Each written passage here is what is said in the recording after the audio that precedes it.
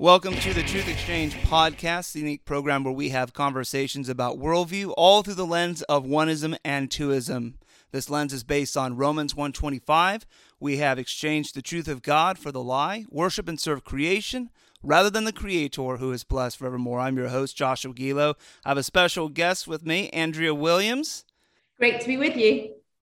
Andrea is the CEO over at Christian Concern. Here's a little video clip that that they've pulled together. I hope that this would encourage everyone.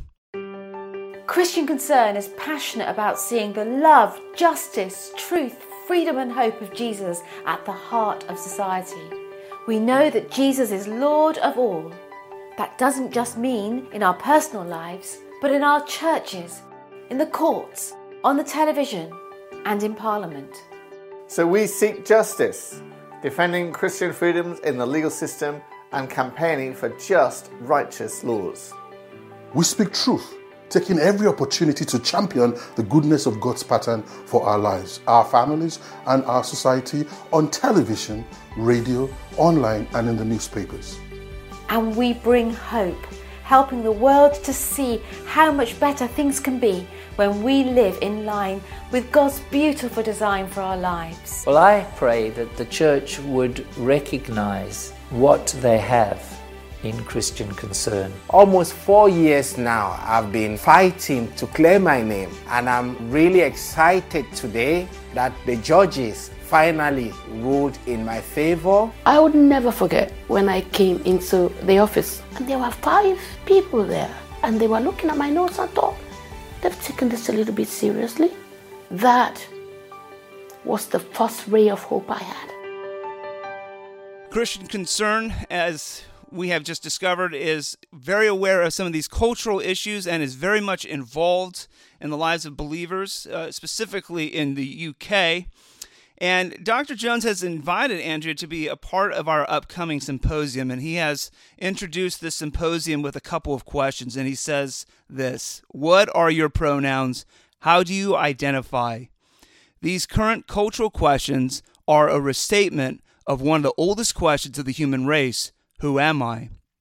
Today's answers carry a beguiling temptation to define ourselves by looking within, whereas the older version implies that we should look outside ourselves, asking our Creator to tell us what we need to know. Whether in the church or the White House or at home or in our nation's schools, many in our culture, including Christians, are facing an identity crisis. This fall, the Truth Exchange will be having a symposium, Stolen Identity, the Theft of the Binary in Contemporary Society. Andrea, you have been tasked with the subject of law and personhood, specifically the issue of identity politics and how they're being played particularly in the British and European context, and how that's going to affect Western culture in general.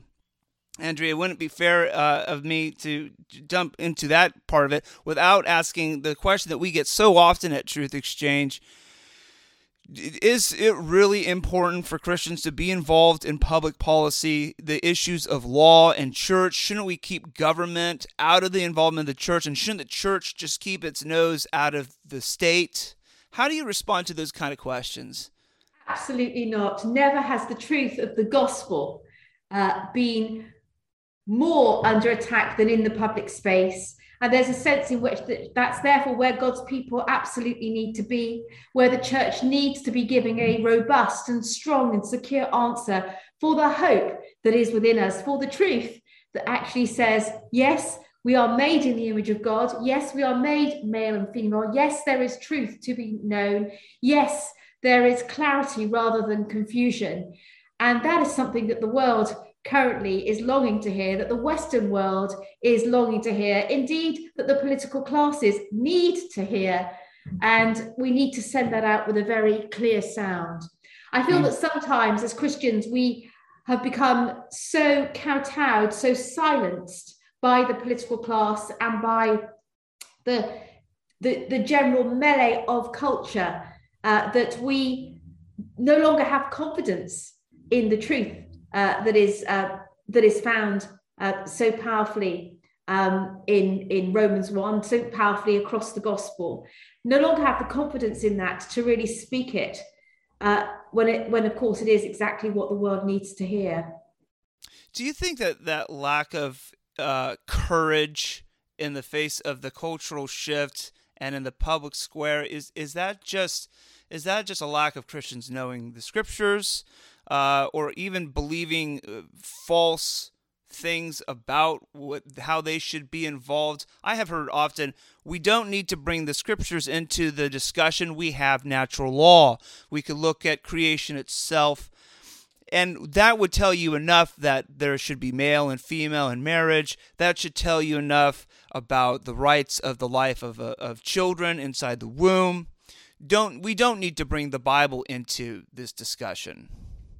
Well, really, it's because we've forgotten the Bible. It's because we've forgotten Jesus, forgotten that he rules and reigns, we've forgotten that he is the King of Kings and the Lord of Lords, forgotten that in him is the power to restore all things unto himself. And it's the power of the gospel in which there is hope. And we have diminished the gospel. We've allowed the gospel to become one truth among many in the public space. It's as if we aren't really proud of the gospel, as if we don't feel that it really has anything to offer to the general public at large, when in fact we know that what it is the answer to all the ills of society right now. And natural law is not enough. And having conservative values just in and of themselves is not enough. What matters essentially is the lordship of Christ. What matters essentially is whether or not the church really loves him, whether or not the church is really zealous for his truth, whether or not the church is really prepared to lay herself on the line for his truth where it is under attack in contemporary society at this time. And sadly, I would say for the last half a century, it's as if we've not been prepared to do that. We've not seen the attack on truth coming. We've been too quick to want to appeal to the world, to kowtow to the world, to shy from the world and allow other versions of contemporary truth to make their way into the public space as new political orthodoxy, around which, if you in the end dare to question or resist, you find yourself as a minimum at the end of being labelled bigoted or hateful. And certainly in the UK, finding yourself quite often in trouble in your workplace, if you dare to question the new political cultural orthodoxy. Yeah. When I hear about post-Christian UK, I always can hear our friends Joe Boot or P. Andrew Sandlin or Jeffrey Ventrella, who would say, no, we're not in a post-Christian time, we're in a pre-Christian time, that the light of the gospel will come back into the UK like it was, if not greater. Having said some of those things, and those are very, very helpful, Andrea, your topic is going to be dealing with the issue of law and personhood. And I wondered if you could help our audience. Well, let's define some terms. What does it mean to be a person, or what is personhood, and how is that changing in the understanding of law, and certainly how has that changed in culture today? Well, what's absolutely fascinating is that once upon a time, these things, and not so long ago, and I qualified as a barrister in 1988, but once upon a time, that would have seemed almost to be a nonsensical question. What is personhood? Well, you are a man, and I am a woman, and we are persons. And life is worthy of protection from the moment of conception to the point of natural death. And once upon a time, those concepts, a personhood, bodily integrity, male and female, those things were just understood. They didn't even need to be written. Right. They weren't legal fictions, legal concepts. They were simply truth. And I think that this is one of the things that we need to understand. You only begin to have to make a lot of laws around which you make a whole lot of other laws when there is no law. There's a sense in which when it's become lawless, or when you have to begin to define matters, you've got into a post-war, or you've got into a post-law or a post-chaotic age. So in the 1980s, we didn't really have to define what a person was as distinct from the rest of living creatures, as opposed to an animal, or those sorts of things were. And what was protected was life, the concept of life from the moment of conception to the point of natural death. And I mean, how far that has shifted in that some of you will know my story, but I've for the last 10 years had cancer, come back again, and the truth is, and right now I'm doing very well, but I'm therefore on regular checkups, and one of them is with my gynecologist, because my breast cancer moved to the womb, and so I have to quite often go to my gynecologist. And I'm just saying this because this morning I had a letter from the clinic where the secretary to my consultant gynecologist gave her pronouns as she and her. So the absurdity in Britain is we've now got to a place whereby a women's clinic, a gynecology clinic, in its formal letters, has she and her. Similarly, earlier this week, we've had correspondence with our education department here in the United Kingdom, whereby the signatories on the letters define their pronouns. So you get into a place whereby on official correspondence, even on medical correspondence, you're getting to that point whereby people are defining themselves according to their pronouns. So in law, there is a battle for what it means to be male, what it means to be female. There's a battle within the equalities legislation around that. It's no longer necessarily defined by biology. And we, in March of 2022, here in the United Kingdom, have an important case in the High Court whereby a doctor who refused to say on a medical form that a biological man was a woman because they wanted to identify that, found, and this was only an in theory question, actually lost his job as a government physician. Is this the Michael Davidson case? That's the David Makareth. That's the David Makareth case. Okay. The Mike Davidson case is that's all around access. That is a case where someone who gives help to people who want to move away from same-sex attraction, all of his bank accounts are being closed, his license has been taken away. The very fact that he says that you can do this has happened. We won a very important matter of law in one of Mike Davidson's cases back in 2013, where in our Equality Act, sexual orientation, which is a nebulous legal concept because actually what it defines is your sexual practice. Yeah. But there is it's called sexual orientation as if it's fixed and as if it is innate. And it was in a Mike Davidson case whereby we got it recognized in the jurisprudence, in a judgment in that case, that ex-gay was also a protected characteristic. So wow. we at least got it recognized in law that there was such a legal class. Because what the push was, in fact, to render ex-gay invisible in effect, as non-existent. Yeah. In the public space. So going back to the original question, the fact that we begin to have to define, or that people are self-defining, means that we've got to a place whereby law can hardly contain the problems that come as a result of that. That's actually the truth about it. And these new concepts, these new self-definitions of male and female or other, are actually very often policy decisions, not hard law definitions or hard medical definitions. And the law then has to play catch up with trying to make sense of what policy decisions, soft law decisions, work out as in the public space.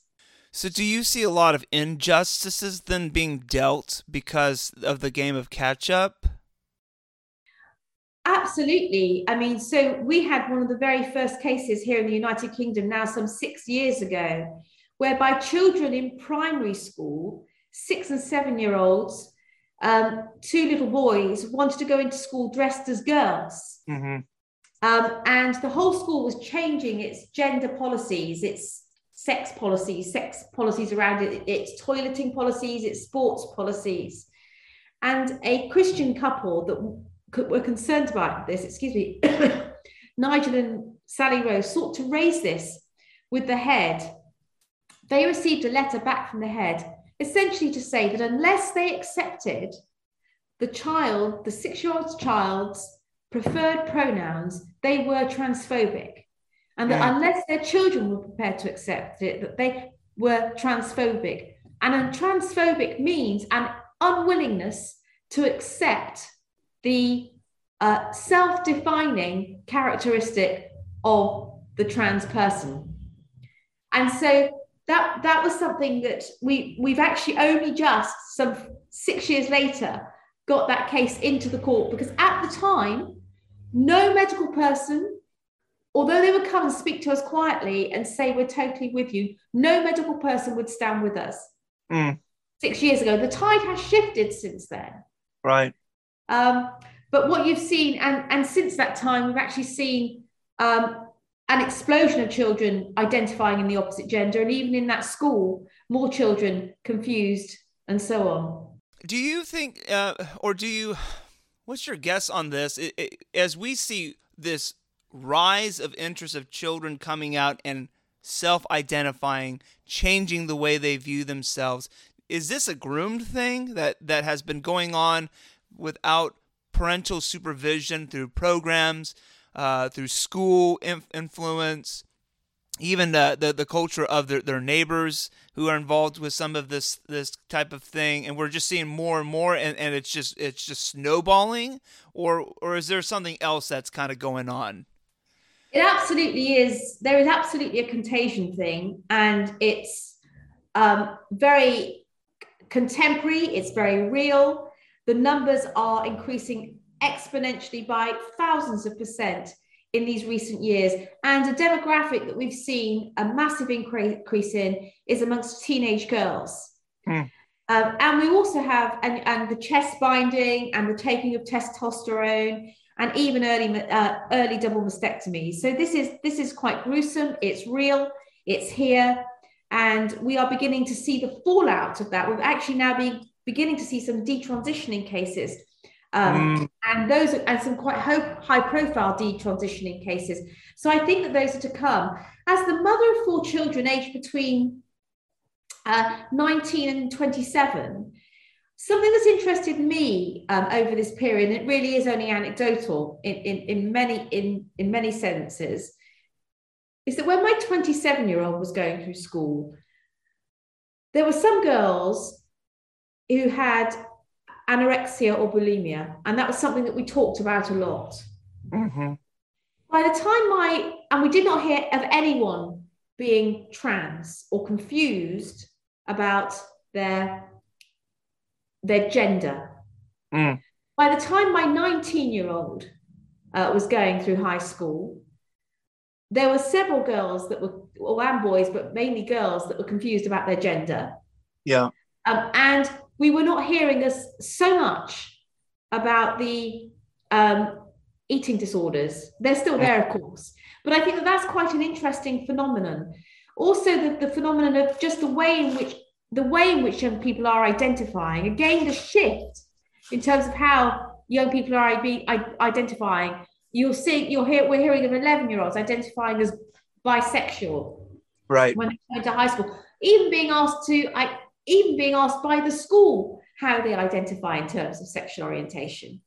So I think that what you've got, again, is this point about policy. It's not hard law that's dictating it, but when you've got sex education policy saying in our schools, saying in United Kingdom schools, that the school curriculum says that we have to teach our children these things as a matter of sex or relationships education, then what we are in effect doing is introducing concepts to our young children, age 4, age 5, age 6, and we keep on repeating these concepts as they go up, and repeating and cementing these concepts as they go up. So we're actually, as part of state education, are inculcating our children in this confusion, stuff that they really don't need to hear. Yeah. And if teachers dare to question here in the UK, then they find themselves in trouble in the disciplinary process within school. As breaching the Equality Act, as breaching diversity codes. Are you following fairly close some of the cases that are coming here in the United States and then in Canada? And if so, are we right behind you guys? Are we ahead of you guys on this curve, or?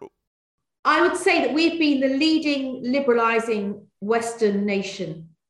So we're looking to you.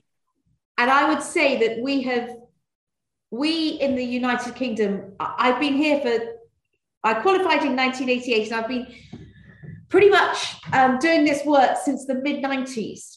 And it was not coming thick and fast then, but it was beginning to come. But back at the turn of the century, we'd maybe have 3, 4, 5 big cases a year. Well, we are dealing with we're dealing with that sort of number of cases every week at the moment, and it's a tsunami. Yeah. And I used to think that when the teacher loses their job, or when the pastor when the street pastor is locked up, when these things happen, the church will awaken. Excuse me. But that hasn't happened. We've sought to sound the signal to other nations. And I would say that in the States, some of your states are kind of right where we are.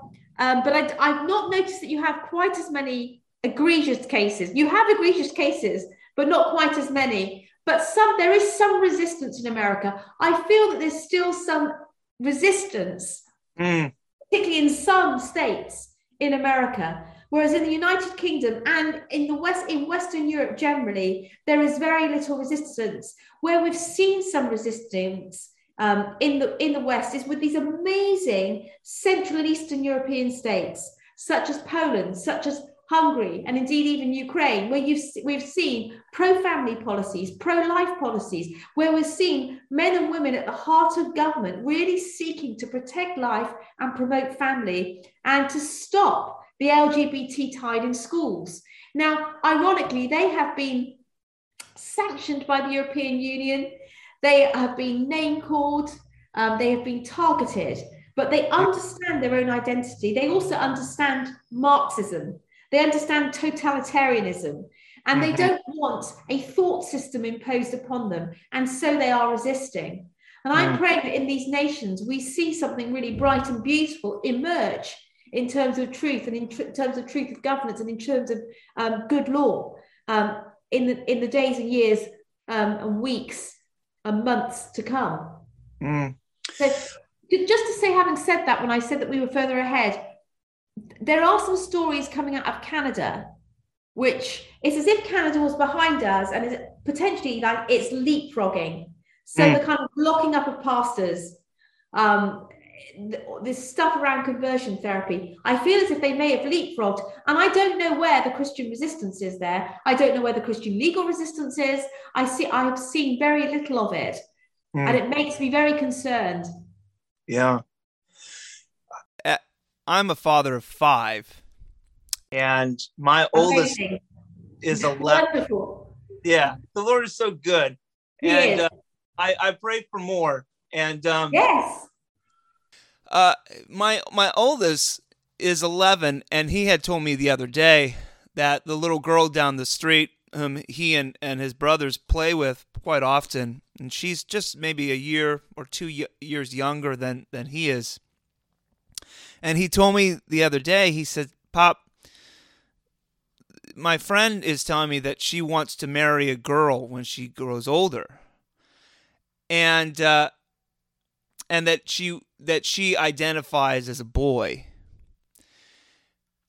And my instant reaction is, son, that's silly.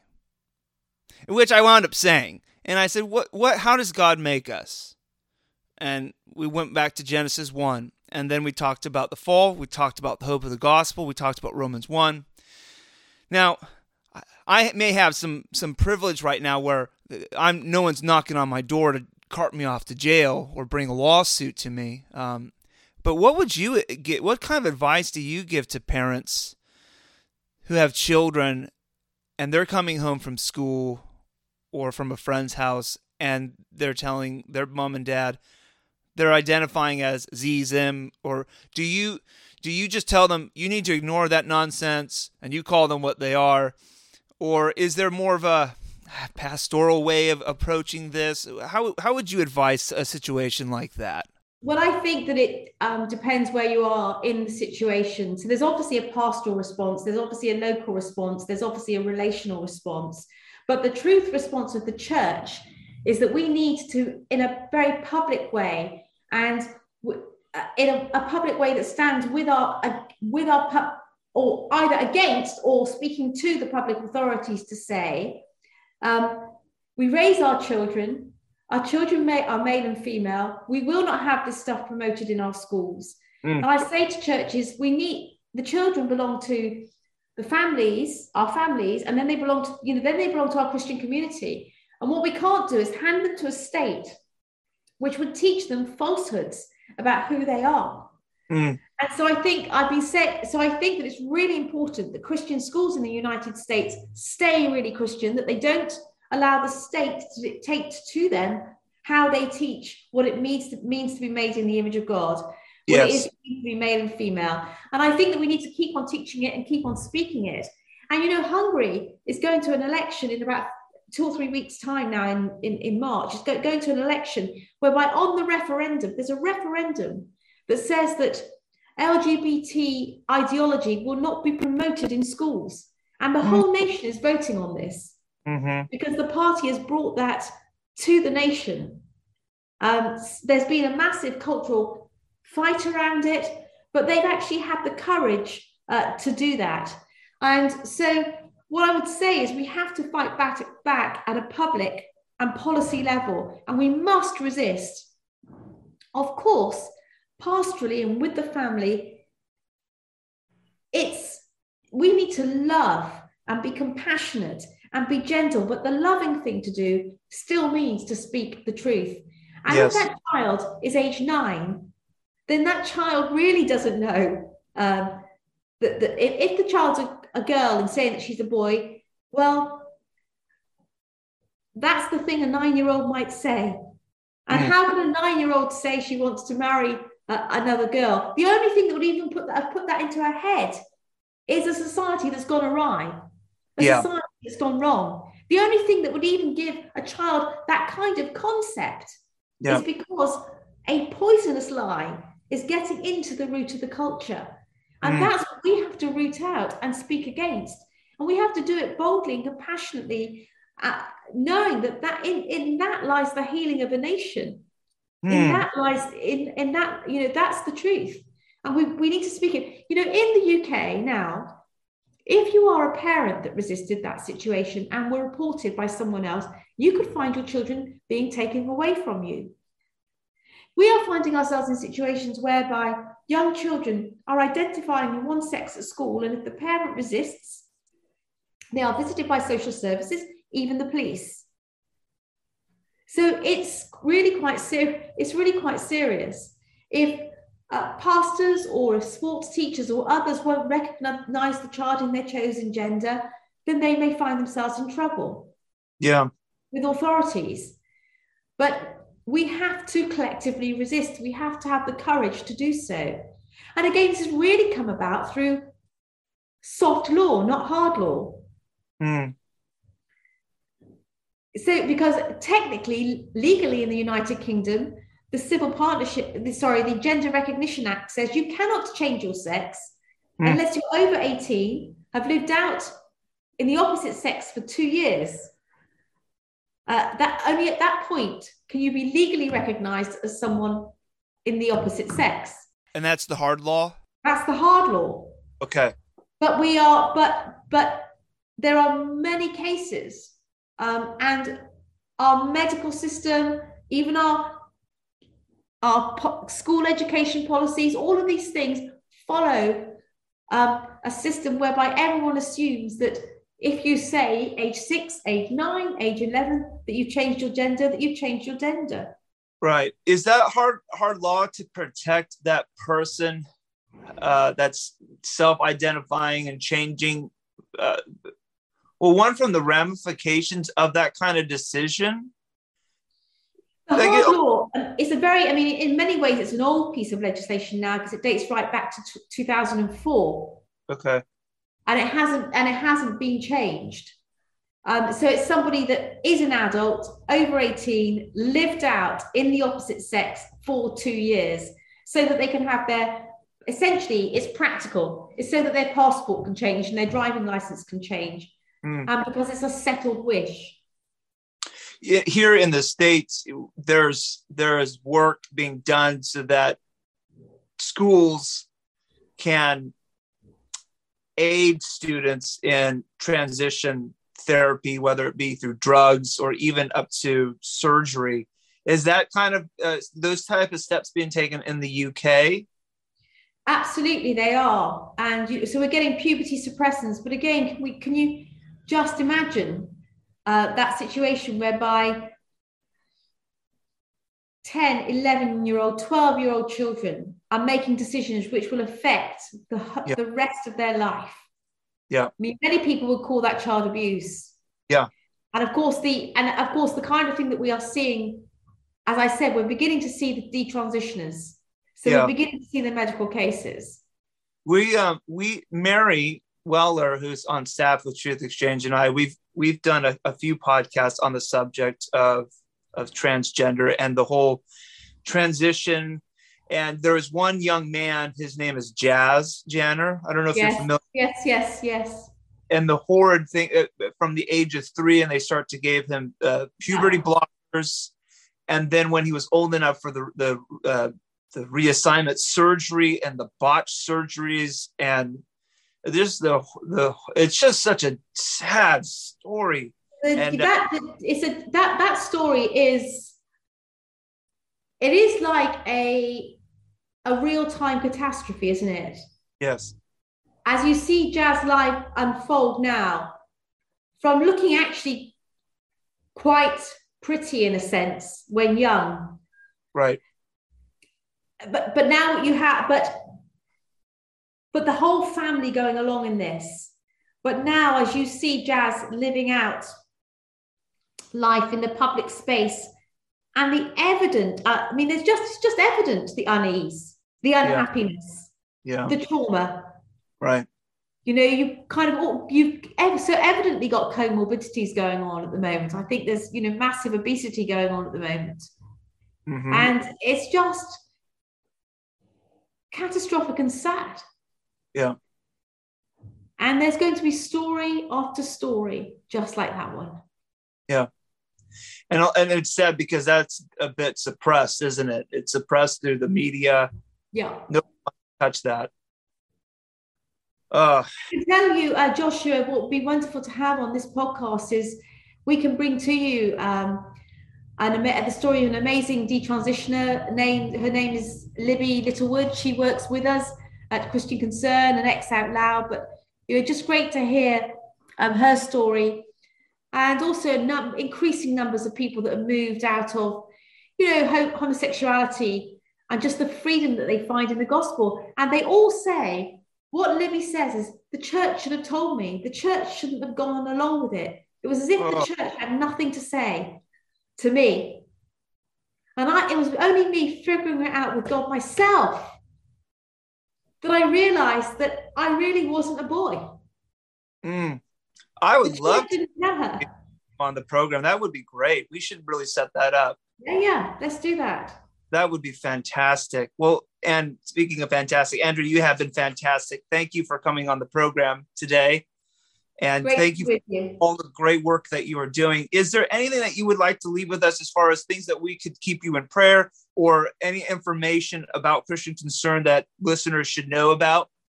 Well, do it'd be great to just have you on our mailing list, sign up online at Christian Concern /hello, just because it's great to have our friends in America with us, and also so that we can warn you, I believe, of stuff that's coming up for you, the stuff we're slightly ahead. So really living out a lot of this incredible thought leadership that you do at Truth Exchange.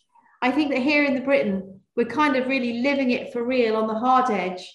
I love being with the wonderful Peter and Rebecca Jones, and just really sitting under their leadership and under their teaching now over so many years. It's just like beautiful diamonds. It's like pearls. It's the best wisdom, the best teaching, and I really absorb it.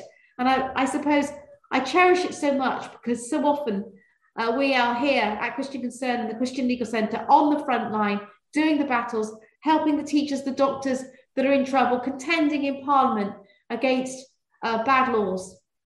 So thank you so much for your partnership and for your friendship, and I look forward to being with you soon at the conference.